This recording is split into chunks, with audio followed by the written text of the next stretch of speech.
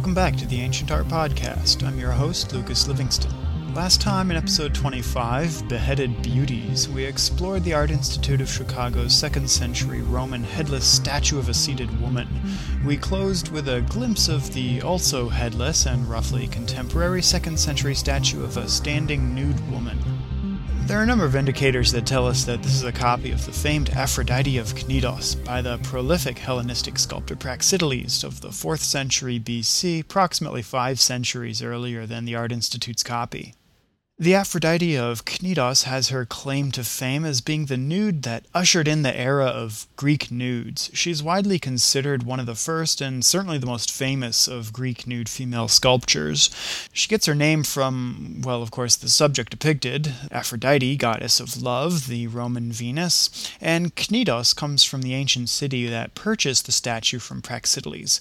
Cnidos was located on the southeastern coast of Turkey on a narrow peninsula jutting far out into the Aegean Sea. You might also come across the pronunciation Cnidus, but that's just plain silly. In his work called The Natural History, the 1st century Roman historian Pliny the Elder recounts the story that Praxiteles was commissioned by 2 cities for a statue of Aphrodite, Cnidos and Kos. So Praxiteles created 2 different statues of the goddess, one traditional draped figure and then the very avant-garde nude. Kos, the wealthier of the 2 cities, got first dibs and went with the lesser controversial draped Aphrodite, and Cnidos got the leftovers. Although that's not really fair to say, they still got a Praxiteles. And the world fell in love with her. This controversial nude depiction of a goddess put Cnidos on the map. So stunningly beautiful was the work of art that the goddess Aphrodite herself is said to have asked, "Where did Praxiteles see me naked?" Pliny states that superior to any other statue, not only to others made by Praxiteles himself, but throughout the world, is the Venus, which many people have sailed to Cnidos to see. People came from far and wide throughout the Mediterranean to visit her. The citizens of Cnidos set her up in a rotunda, a round chapel, so she could be equally admired from all angles. There's an interesting account of this setting in the Amores.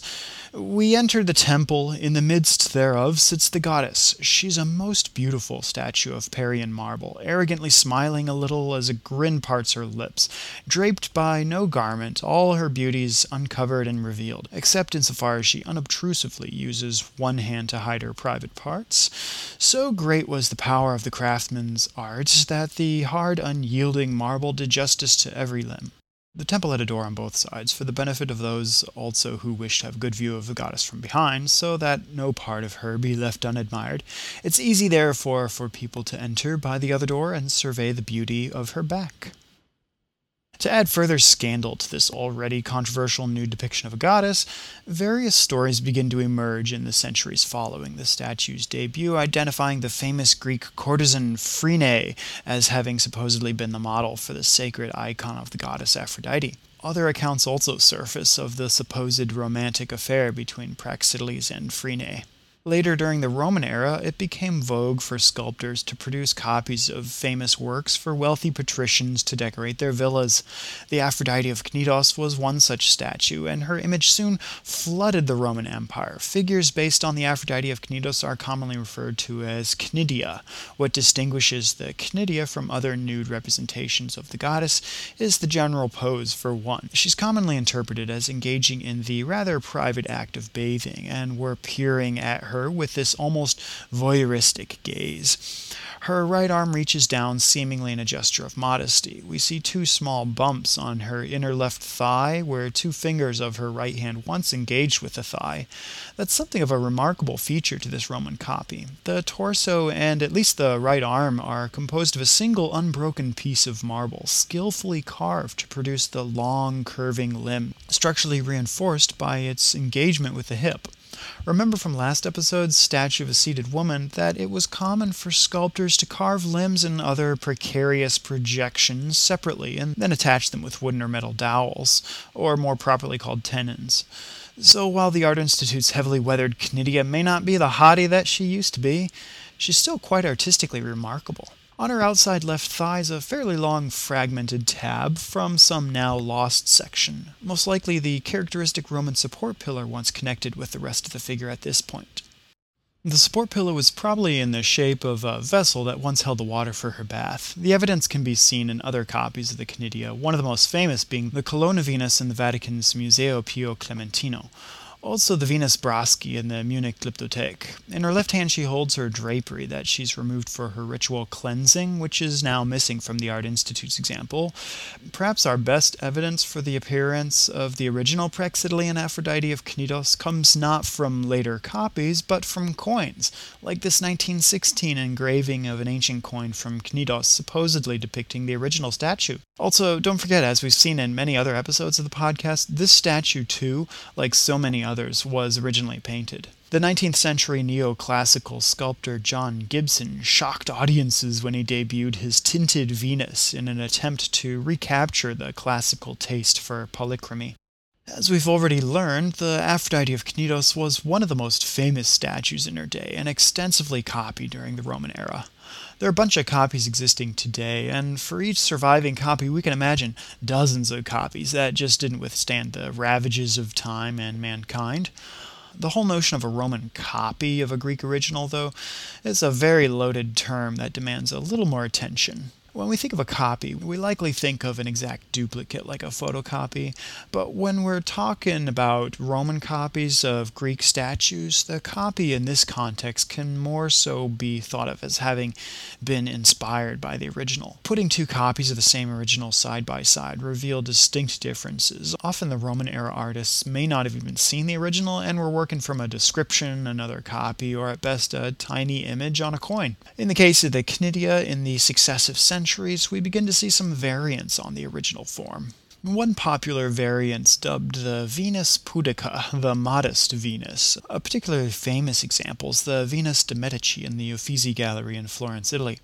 Here we see both hands of the goddess posed in what are generally interpreted as gestures of modesty, the right hand now at her chest and the left hand below the waist.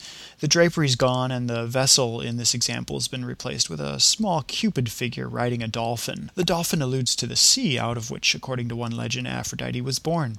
Check out Hesiod's Theogony around line 175. It's a bit gruesome, but nothing you can't handle. You'll find a link to the full ancient text translated into English at ancientartpodcast.org. Just click on Ancient Sources on Aphrodite in the Additional Resources section. There you'll also find links to some of the other primary sources that we've learned about in this episode on the Aphrodite of Cnidos. Aphrodite rising from the seas, perhaps most famously captured not in an ancient work of art, but in Sandro Botticelli's The Birth of Venus from 1482 to 86, also in the Uffizi. The pose of the goddess by the Florentine master strongly reflects the Venus de Medici, which Botticelli had plenty of opportunity to study. Despite first-hand accounts from ancient sources stating that Aphrodite's covering up her private parts for modesty's sake, you'll come across some revisionist interpretations of the gesture not as a shameful attempt to cover her sexuality, but rather to emphasize it. Check out, for example, Christine Mitchell Havelock's 1995 publication, The Aphrodite of Cnidos and Her Successors, where the author argues that her nudity signifies her divine birth from the sea, and we're not catching her off guard at her bath. Rather, the vessel's for ritual cleansing and renewal. So, we shouldn't necessarily take any interpretation at its face value, even an ancient one. But it's important to remember that our own contemporary culture can easily be a filter that shapes and guides our interpretations. And that's what makes art the gift that keeps on giving. Don't forget to check out ancientartpodcast.org for image credits, bibliographic references, and links to lots of other relevant things. I appreciate your feedback and suggestions for future episodes. You can reach me at info@ancientartpodcast.org or with the feedback form on the website. You'll find me on Twitter at Lucas Livingston, and you could leave your comments on YouTube, iTunes, or on the website itself. You might have heard that the Art Institute of Chicago's podcast, Musecast, has reached its final episode, alas. But don't worry, the Ancient Art Podcast ain't going anywhere. Thanks for listening, and see you next time on the Ancient Art Podcast.